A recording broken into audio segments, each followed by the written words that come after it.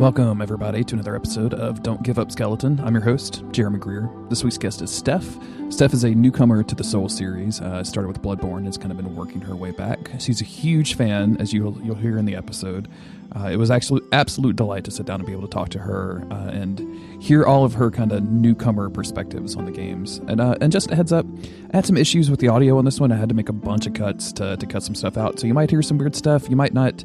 Either way, I think you're going to enjoy the episode. So I will let you get to it.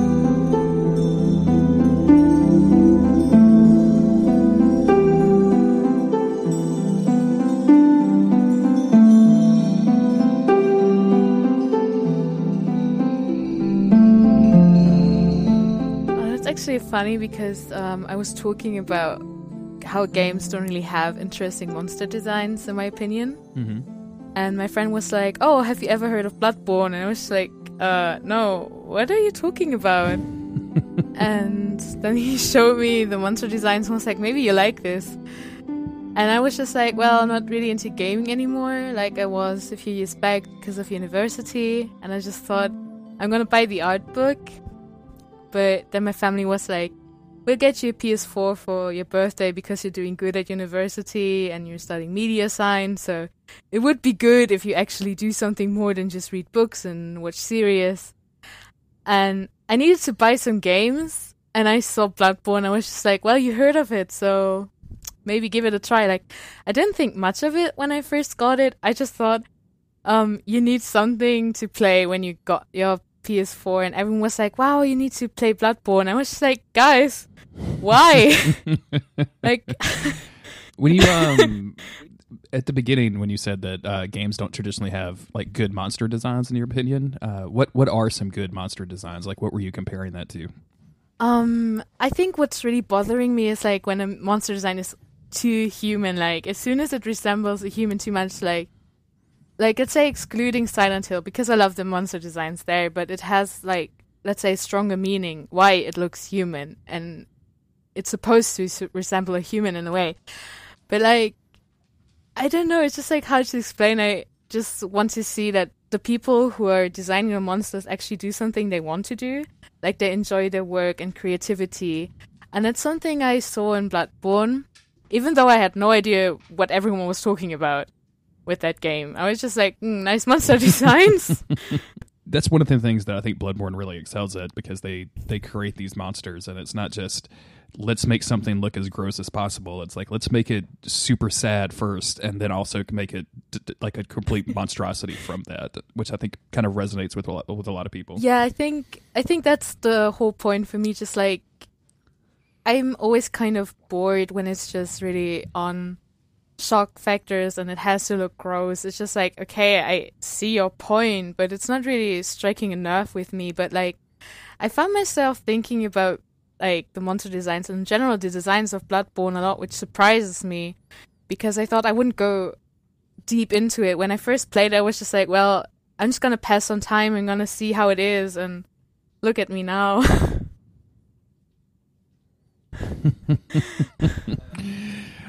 How long did it take you to get for that switch to flip? In other words, like when you started playing the game and you were thinking like, well, this is maybe not really my thing, but I'm going to try it out, to, okay, well, now I'm all into this thing. I need all of it that I can possibly consume. I think it took a while, actually. Like, I started playing and my brother's friends were like, "Oh, you're playing Bloodborne, isn't it too hard for you?" And I was just a bit, guys, what? That's rude. And I said, okay, I would rather play Outlast. I just give it a try, and then I got to Gascoigne, and it was just terrible.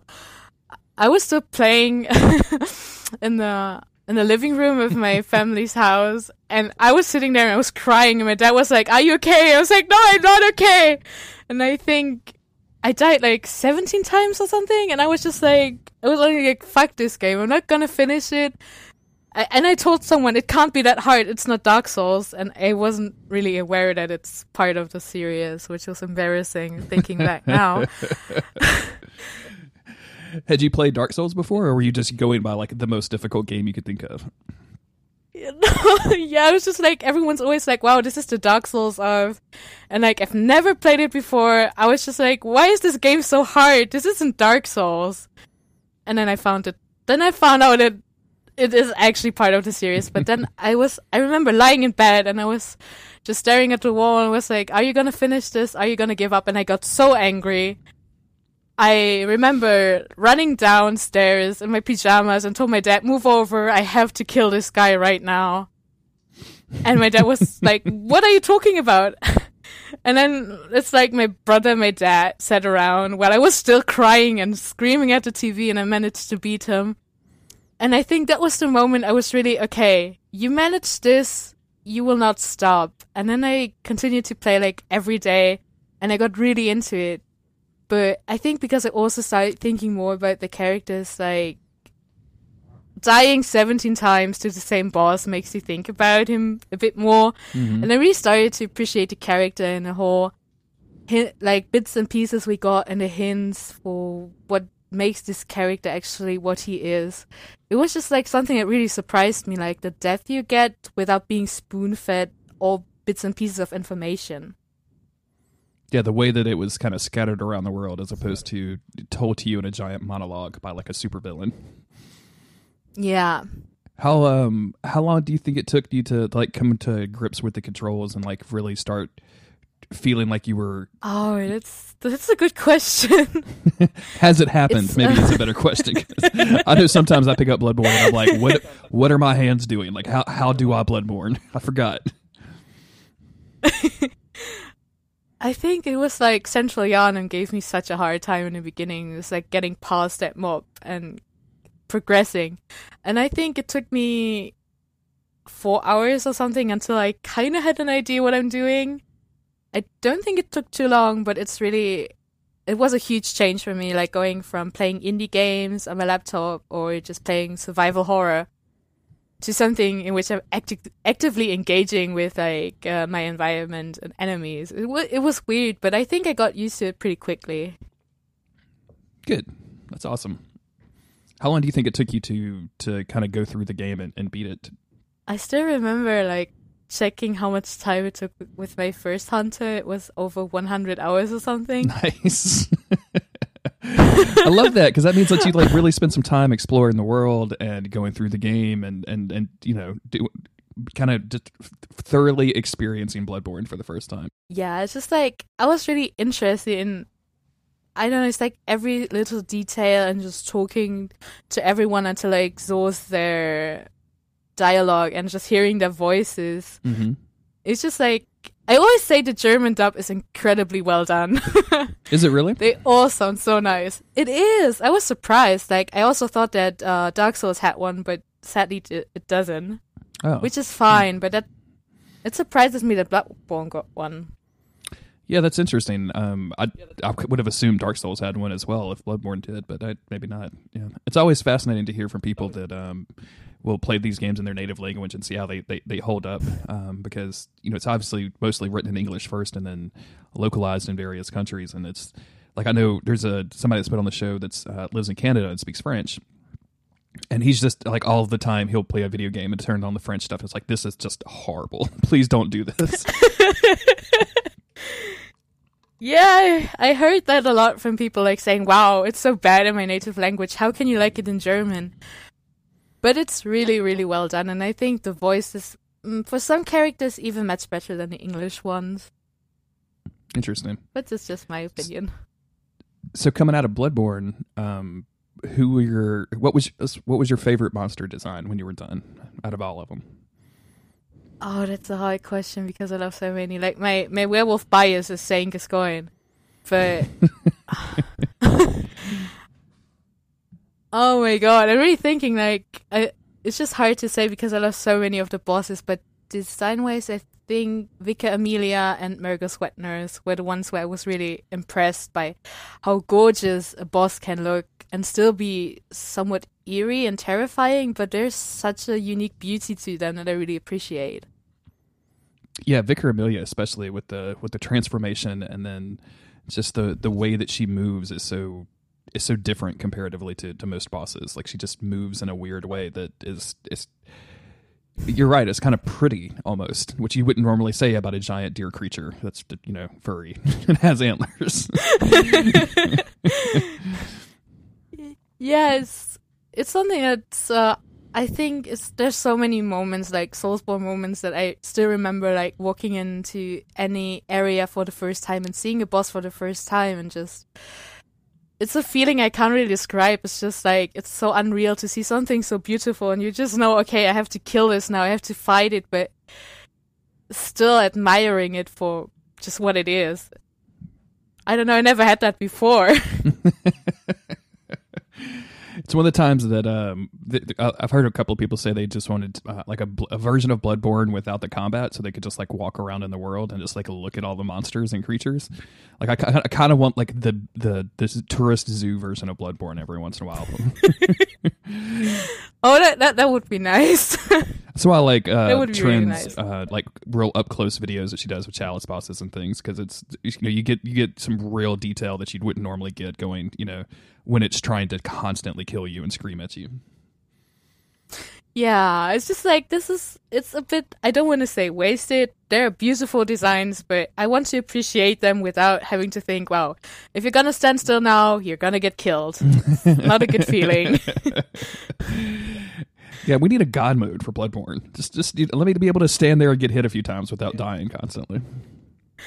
Yeah, that would be nice. It's like, I appreciate all the work that went into it. I begged my mom to buy me the art book because I said, please, I need it. And she was like, why do you need this? But I saw even my family, like sometimes they still walk into my room and they're like, oh, what are you doing? Are you playing Bloodborne? And they're just looking at the environments and like the bosses, and they also say it's beautiful. Like my dad doesn't get video games at all.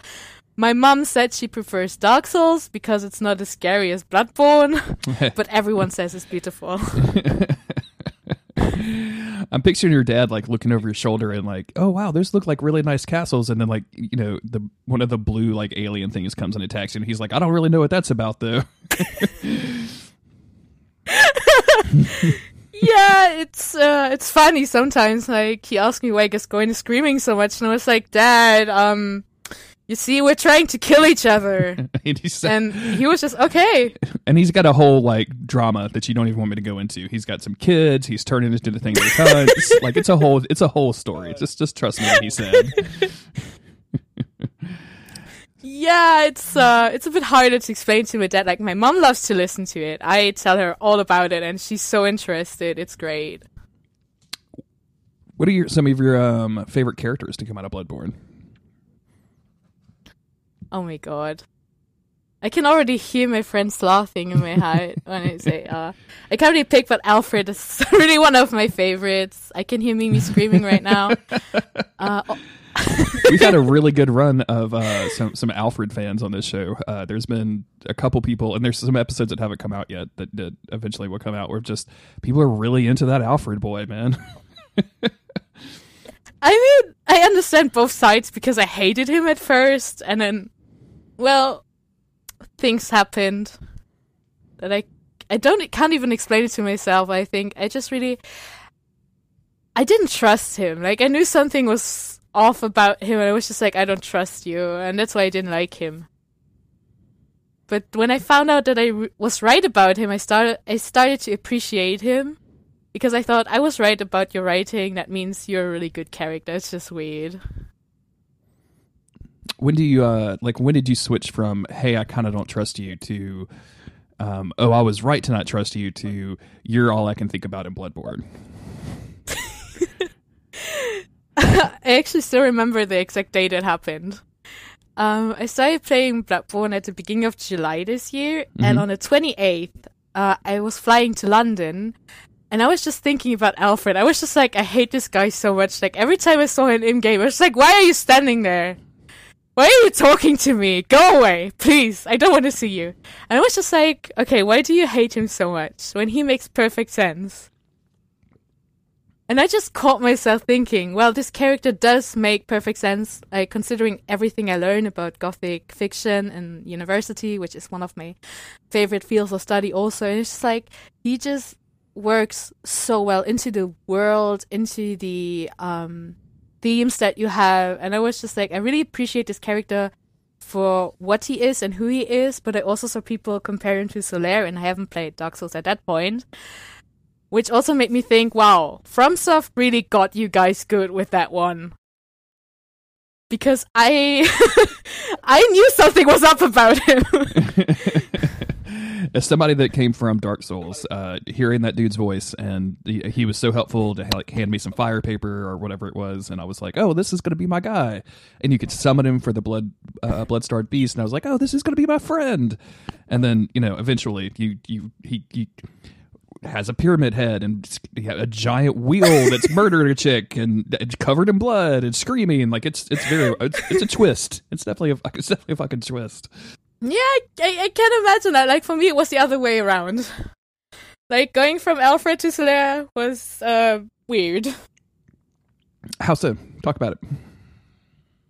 It was just like, the thing is, I always compared Alfred's writing to Gascoigne, like this whole, with Gascoigne, you only saw his beast form, you knew, I have to kill this guy, he's dangerous, and everything.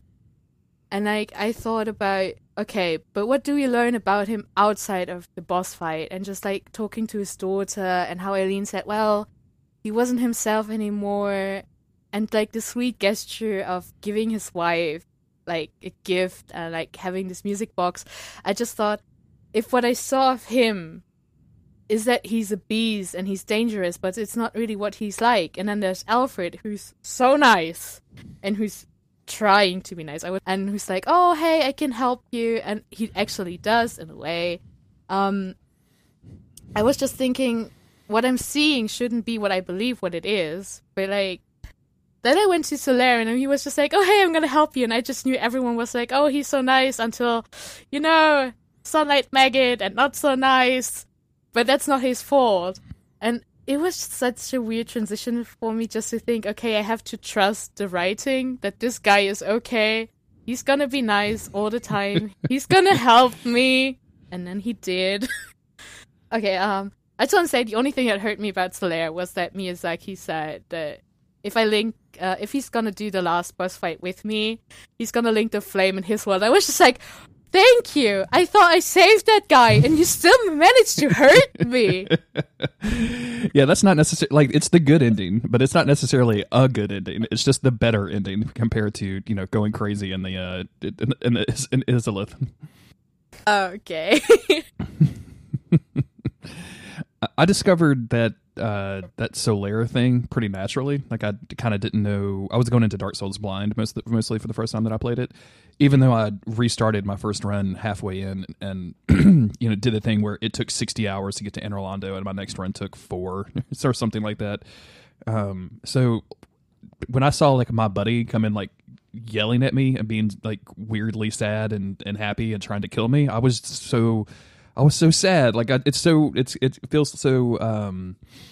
I don't know. It feels so cliche to say that about Solaire at this point because it's been 7 years worth of Oh Sunbros, but it was so sad the first time that happened to me. I was very very much bummed. Oh yeah, I can imagine.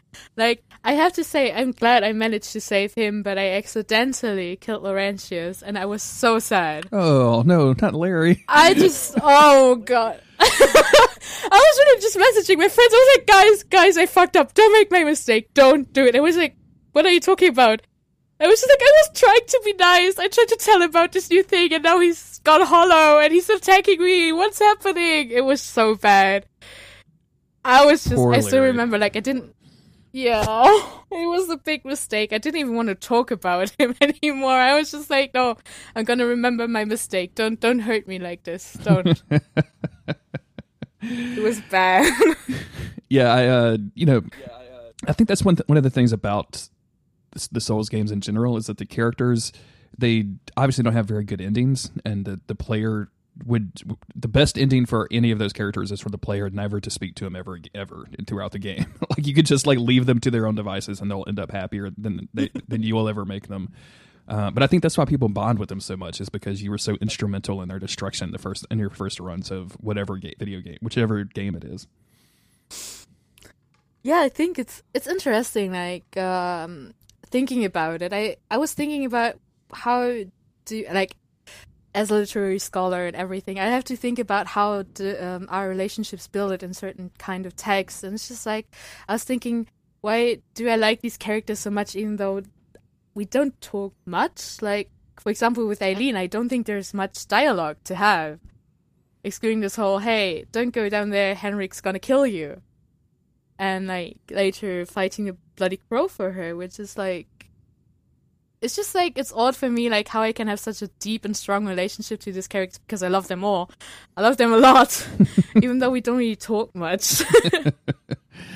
So when you say you love these characters a lot, are you you're watching lore videos? Are you seeking out fan fiction? Are you on Tumblr digging up like fan art for them? Like how deep does the love go? It does. Oh god, it goes very, very deep, because I always watch these prepare to cry videos, even though I know I will cry. I will end up crying and yelling at myself like, why did you watch this? It hurts. Like, I have the lore. I also draw some fan art, and I look at the stuff that other people do. I don't really read fan fictions. I write them. And I would say my love really goes as far that I told my professor that I want to write my bachelor thesis about Bloodborne. So, it's a deep love, I think. How was that received?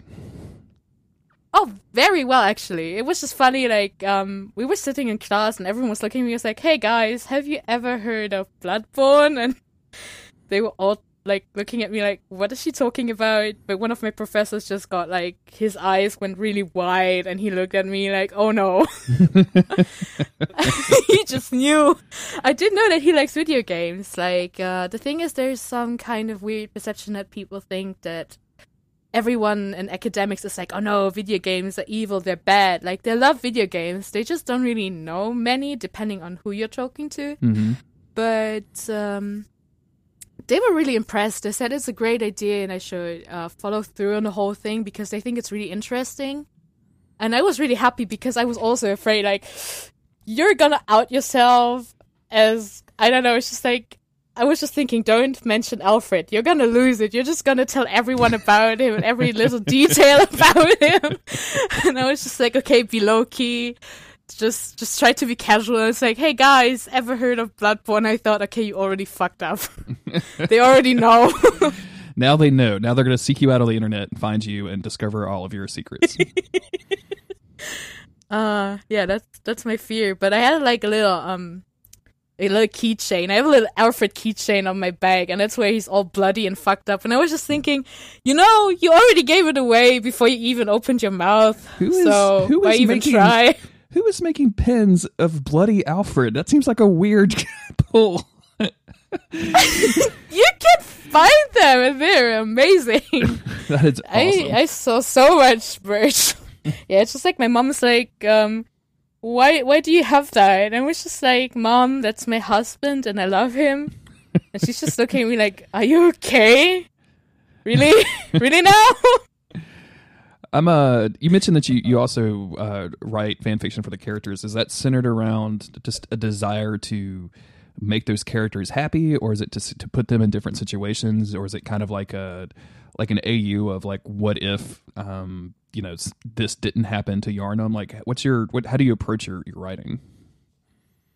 Oh, it's actually I have a lot, like, thinking about it. I have a lot of ideas, but mostly it's like, what I'm surprised is that I don't really write a lot of AUs, like, in the sense of this happy, fluffy coffee shop stuff, but it's more like character exploration. Like, as I said, it's like you don't really talk much to them. Like, we don't get a lot of information about them, which is great because it means I can fill the gaps with my writing. And I just like to think, what if we would have got more of their inner thoughts and emotions maybe before? Like, I'm writing, I want to write a kind of series about what bosses think before you attack them. And also for Dark Souls bosses. Like, what are they doing? Like, what is their thought process? Have you played? Because I think it's kind of funny. Have you played Nier by chance? Not yet, but everyone's yelling at me to play it. So I'm like, guys, please let me finish Dark Souls first. If you play the original Nier, when you go into New Game Plus, something like that happens, and it's yeah, it's not happy. Nothing happened. Those dudes are not thinking about anything nice.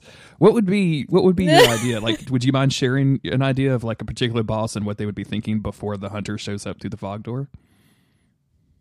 Yeah, I was just thinking, especially Rom was interesting for me because people pointed out like, wow, she doesn't even do anything. She doesn't want to fight you. She doesn't want to attack you. And like saying she is mindless, I think that's really rude. Like she can't say anything. So other bosses still can partly communicate with you and like at least communicate their anger or pain or something. But Rom just seems so quiet the whole time. And I was just thinking, what is she thinking? Like she used to be a human. What's left of that? And just thinking about what's going on in her mind, just hearing there's someone, like I always read this, imagine someone's breaking into your house and suddenly they start attacking you. It's like, wow, guys, that's a bit harsh, but that's just what happened. Like, was she being happy living like that? It's just something I was thinking about a lot because it seems like she really doesn't want to fight. And to me, she always felt like someone who's protective because, I mean, after the Blood Moon, everything just goes absolutely shit and everyone goes ballistic. And I was just thinking, is she kind of a protective figure? Like, what is her motivation? It's something I want to explore. Interesting. I very much think that in most of the Souls games, your character is the invader. Like it almost always feels like this happened to me with Dark Souls 1. It was very early in my playthrough, my very first playthrough, and I was in Darkroot and just wandering around, and all of a sudden there's this beautiful butterfly that was shooting stuff at me because I came up on its like, you know, its little nest of in these ruins, and like I very much like I remember turning to my wife and going like, I don't think I'm supposed to kill this thing. Like this feels like this feels like my fault. Like this doesn't feel like I should. And of course it's an optional boss, and you know, et cetera, et cetera. But it's very much it makes you question like, am I the bad guy a lot? Yeah, that's just a general Soulsborne feeling I had, which makes me always feel dirty. I don't know, it's so hard to explain. When I had to fight Sif, I actually, after it happened, I sat there and I was just like, I'm so sorry. I'm so sorry. Like, I never said it out loud to a boss before. But I was really like, I was in shock. I was just sitting there and I was like, I'm sorry. I really said it out loud. I said, I'm sorry, Sif. I didn't want to do this. I'm so sorry. You did so well. It's just like, Soulsborne really manages to make me feel, yes, I finally got it down. And then I'm like, I shouldn't have done it. Like the same with Quelaag. I was just like, it was like, Mom, I did something terrible. She was like, what? What did you do? And like, I explained her and she was like, oh, okay, that's really not. Yeah, that's just a giant half human, half spider creature. You're fine. Yeah, it's just like I don't have a sister, but I have a twin brother, and I just thought, wow, imagine someone would do that to your twin brother. It's like, oh fuck, that hurts. That's not nice. It's just putting things into perspective. It's also weird because bosses will make you feel that way, and then when you beat them, you also feel like a surge of satisfaction for having accomplished that. So it's a weird sense of like I'm the best, and I am also the saddest person on earth right now. Yes, it's really like it's really something. It's like that's why I always tell people, please play any Soulsborne game. You're not gonna regret it. Okay, they're gonna regret it. They're gonna come for me in my sleep and try to murder me, which is fine. But like, such a weird feeling because I heard a lot of people say, wow, it feels amazing when you finally get that boss. And there's always people, I think, who don't really care about the lore, because I think if I would just go in and just think, okay, I'm here to kill things, and that's it. I don't think I wouldn't think much about what the fuck did you just do. But personally, it's such a good feeling. Like, it sounds so weird, but to me, it's such a good feeling to regret what I did and to think about it and just have this weight on my shoulders, just knowing you just killed something that was trying to protect what's sacred to them just because you wanted to push forward. Which is, I don't want to go in and kill something and then be like, I'm going to move on to the next thing. I really want to think about it. It's just, it's hard to explain. It's such a good feeling. So I'm curious. We started this conversation about mostly monster design, and that's what was your original attraction to Bloodborne. Once you bonded with these characters, you obviously like finished Bloodborne and are now playing through Dark Souls 1. Do you think that Dark Souls 1 also has that level of monster design, that kind of sad monstrosity aspect that we mentioned earlier?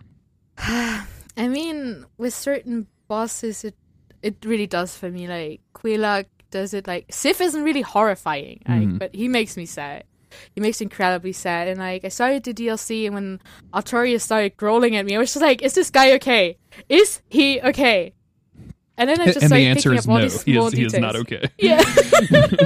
And I am not okay for him, too. I feel his pain. It made me sad. It's just like, I feel like Dark Souls is more into this conveying the sadness of a certain boss. Like, it's just easier. Like, in Bloodborne, it's just like, wow, this is kind of disgusting. I need to dig in deeper into why this is actually a sad figure. But, like, I never killed Priscilla, which I'm proud of, and everyone can hear it. I never killed her. I will not kill her. But I saw someone do it, and it just made me feel like the whole desperation and sadness is much, much stronger in Dark Souls. Like, when she asks you why you killed her, I was just like, whoa, what is going on? Like, I didn't kill her, but it felt like I did, and I felt so bad. And it's just, Dark Souls feels sadder to me than Bloodborne in a way. Like, it's just, like, more in your face. Like, you just get hit with this desperation and the whole, like, people just going insane. Like, when you watch Solaire being like, oh, what happened to my son? And I was just like, no, please, don't do this to me. I don't want to feel emotions. It's just like, I would rather have him go crazy than see him sad. Are there any characters in any of the games that you played that you particularly don't like, whether it's for story reasons or for, like, thematic reasons or anything? The bad thing is, I think about characters so much that I get attached to everyone at some point. Yeah, that's what I was curious about. Like, if you were, like, even on the characters that are, you know, like Patches betrays you, but that's no, I hate Patches. It's so great. Like, he's such a great character that I love him for it. But I was curious if that, like, across the board, if you were just think every NPC that you met, if you were thinking like, okay, I want to think about all of their motivations, and at the end of that process, if you were attached to them at the end of it. Yeah, I think I don't think I can hate anyone. It's just like I'm really attached to them. Like I love the writing in Soulsborne because I think everyone just makes sense. That they're like, even if they have selfish reasons, like Lautrec, I still think he makes sense in a way that I also can feel sorry for him. Like, it's more like I'm sorry you have to lead this kind of life if it makes you happy, which is. It's so hard to explain, like, seeing him destroying himself over something like that, and in that process also hurting others. It's just, and then he has to die like that. I don't know. Has any other Makes me sad. Has any other video game series done that for you, to have that level of where you have that level of attachment to the NPCs? That's actually it's odd. I always thought I'm really attached to Silent Hill characters because I grew up on that game series, which is, I know it's not how kids should grow up on things, but I really love Silent Hill. But it's just like, you just have a strong connection to the protagonist, maybe some side characters. But I just realized when I think about Soulsborne, it's just like when someone asks, who do you like best? And it's just like, there's so many people. Why are you asking me this? And it's just like, it's like, to me, it shows that I'm really thinking about all of them. Like, I have an attachment to all of them because they're just so interesting. And I think that's also why I want everyone to play these games, because it's just, you can fall in love with everyone, or at least say, I understand them and I appreciate them for what they are, which is something that's lacking for me in a lot of other video games I've played. Yeah, it's difficult. You mentioned suggesting Soulsborne games to your friends, and that they would eventually regret it. And I think that the only regret that they would have is that it kind of ruins other video games for a while. Like, once you start playing it, you're like, oh well, Like there's definitely been games, and when I started playing 2011, 2012, that would come out. The big victim of this was Dragon's Dogma. Like I played 5 or 6 minutes of Dragon's Dogma and was like, why am I not just playing Dark Souls? I could just go do that. Years later, came back to Dragon's Dogma and absolutely adore that game. But at the time, it just wasn't Souls. Like I had the Soulsitis disease that so I just couldn't play anything else. Yeah, I have that same problem. Like I always thought I thought that survival horror is going to be the one thing I will always go back to, and it will always be my thing. And I was telling people I will never play Dark Souls. I was just like, keep that away from me. Like I watched these gaming list videos and they were talking about Gascoigne, and I was just like, wow, I'm so glad I never have to play Bloodborne. And then and look it at came you back now. to bite me. Yeah. It just kind of happened. What was it like? What was the experience like going from Bloodborne, which came out several years after Dark Souls 1, and plays so dramatically different? Did you have an adjustment period there of like, oh shit, now I have a shield, how do I use it? Or were you just kind of naturally just get the controls and how you play the game? Oh, it was terrible at first. I was cursing the shield. I was just like, why do I have this? Like, take it away. I want my weapons back. I want my gun. It was just really, really, really hard for me. But now I miss my shield when I'm playing Bloodborne. So I think I really adapted well. What kind of builds do you usually gravitate to? Are you a big fuck off weapon kind of girl, or quick and fast weapon person?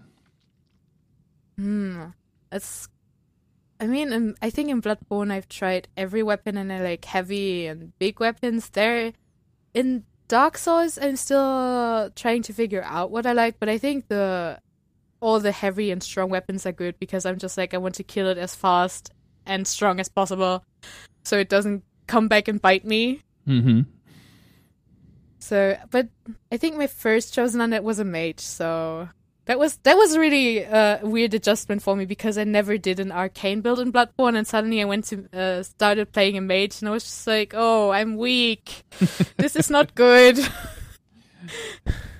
Yeah, that's actually there's a mod on PC that somebody made that gives you a permanent Gravelord.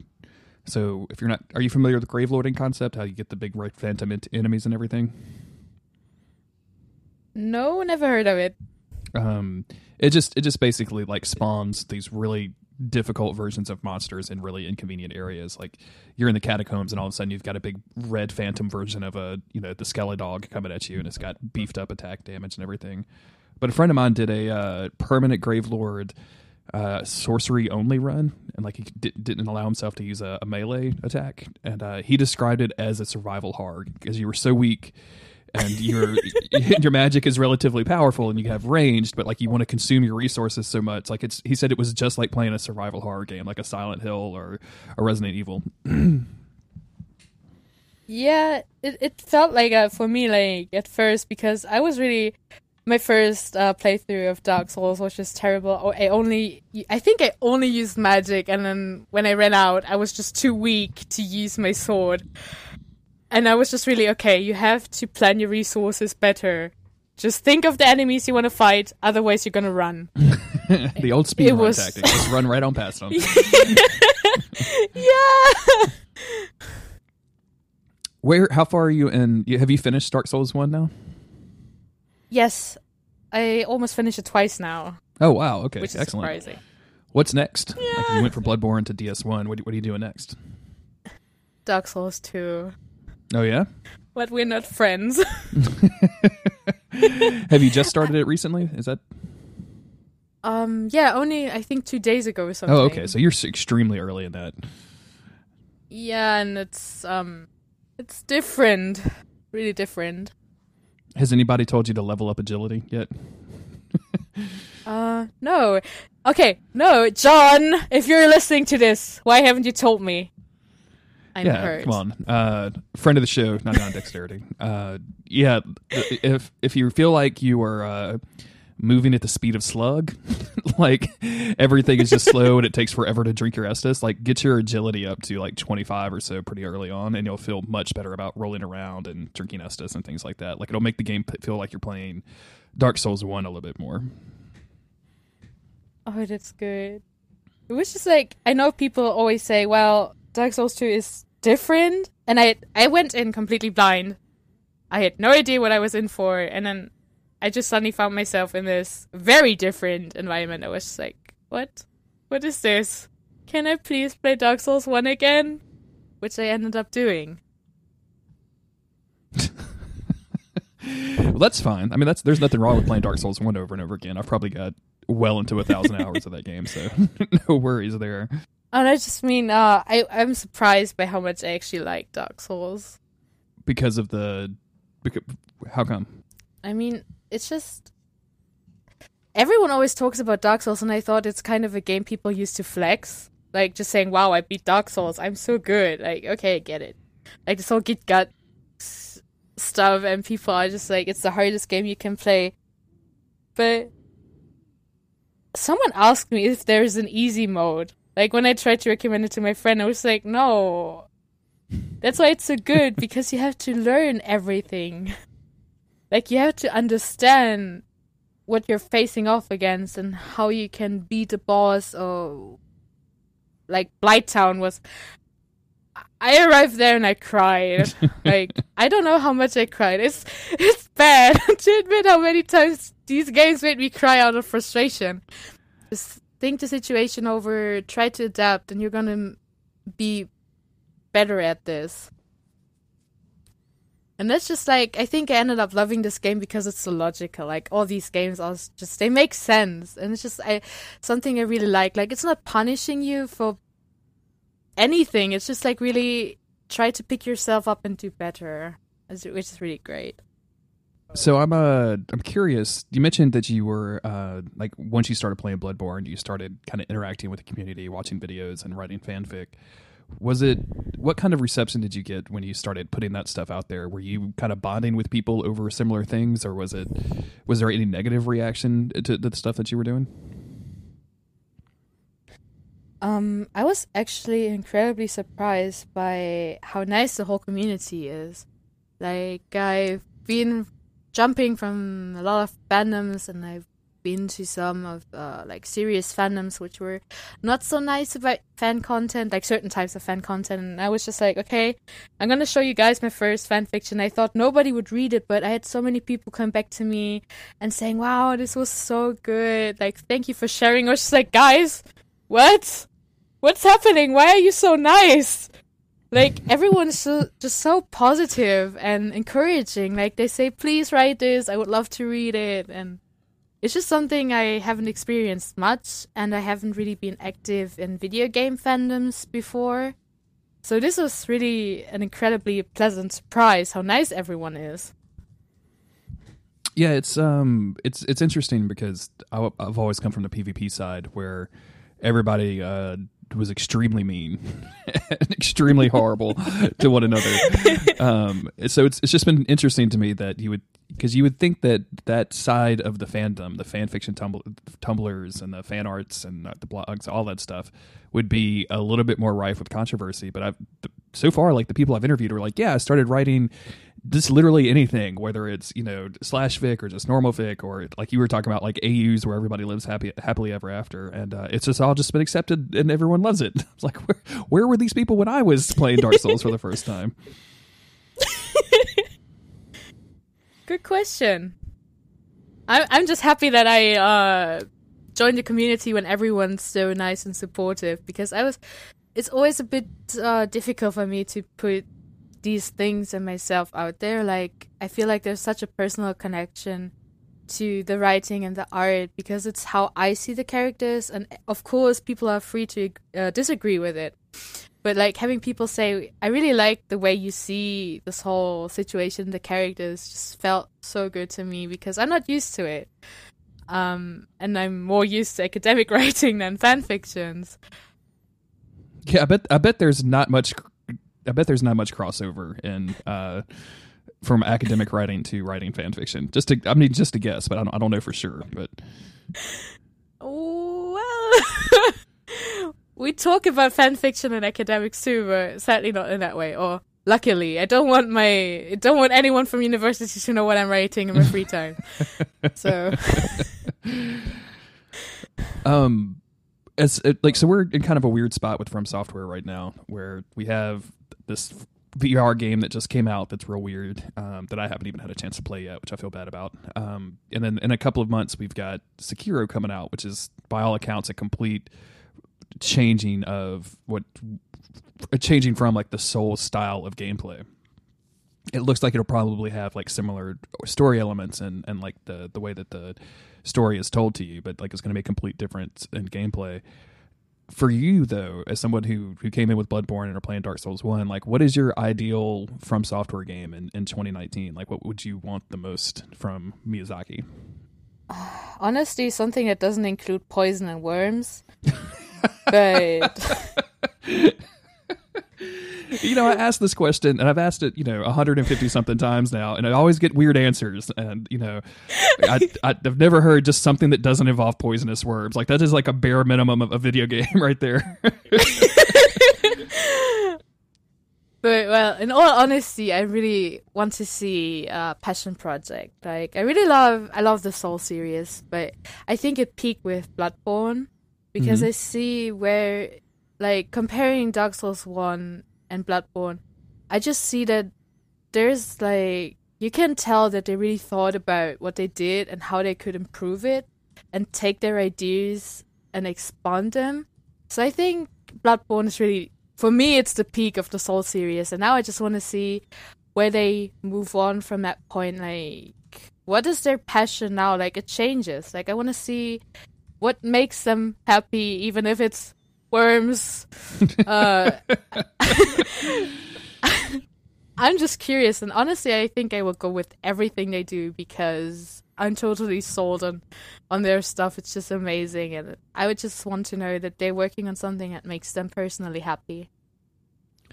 I'm curious, as a relatively latecomer to these games, do you think you could sum up the ways that the Souls games or Bloodborne has changed you, either as a person or as a person that plays video games, or as a person who, takes a literary reading of the way that these stories works and things? Like, do you think that there's a way that you could sum that up? Oh my god, that's hard, because the thing is, it has changed me in such a positive way. Just like, it proved to me that I'm not a fake gamer and I'm actually good. Even though my brother's friends always say I suck. But also, I always was kind of an overachiever when it comes to academics, and I was always pushing myself too hard, and I thought, if you don't get it right on first try, you're a failure, and I really beat myself up over it. And I think that playing like Soulsborne really helped me become a more patient person and pay more attention to details and think about, what have you done? How can you do it right? And just this whole, take a breather, it's gonna be okay, you can do it again. There's always a chance to make it better. And it's kind of weird to say, because people always say these games are so dark, but I also feel like it made me a much happier and positive person. Like, all of my friends said, you are way more upbeat and happy since you started playing these games. Like, they really helped me put, like, let's say, everything into a better perspective, just by thinking it's gonna be okay no matter what happens. Like, you can work on it. That's amazing. That's really great. That's like such a great lesson to take from a video game, right? Like, that's so crazy. Yeah. Who would have thought? Well, Steph, thank you very, very much for guesting on the podcast. This has been an absolute treat and an absolute delight. Can you tell people where you can be found on the internet? Yeah, so you can find me on Twitter at 10 as the number, million otters as the word. Okay. And from there, you can just find everything else. Okay. And you're currently doing commissions, right? Like, I want to let people know that by the time that this comes out, like, you could get some of your art done. And I've been following you on Twitter for a while now, so I can say, in all of my professional capacity, that your art is good. So you should definitely do that. Yeah, my commissions are open. Excellent. Well, thank you again for guesting. This has been so much fun. Thank you for having me. As always, I've been your host, Jeremy Greer. You can find me on Twitter at JGGreer. You can find the podcast at don'tgiveupskeleton.com. That has links to everywhere you can find us on social media. That has links to the Patreon if you want to support the show directly. It has links to the t-shirt if you want to put a skelly on your belly. And it also has links to all of the previous episodes if you want to listen to them the 4th or 5th time. I know you're out there doing that. I can tell. I have access to the stats. Thank you for everybody that has recently been leaving iTunes reviews. Those go a long way to spreading the good word about the show, and it's very much appreciated. We'll be back next week with another great guest. And remember, until then, don't give up, Skeleton. And we're good. Are you there? Did I lose you? Are you dead? Did you die? No. Did the podcast end? Are you okay? Yeah. I'm fine. Oh god, this was exciting.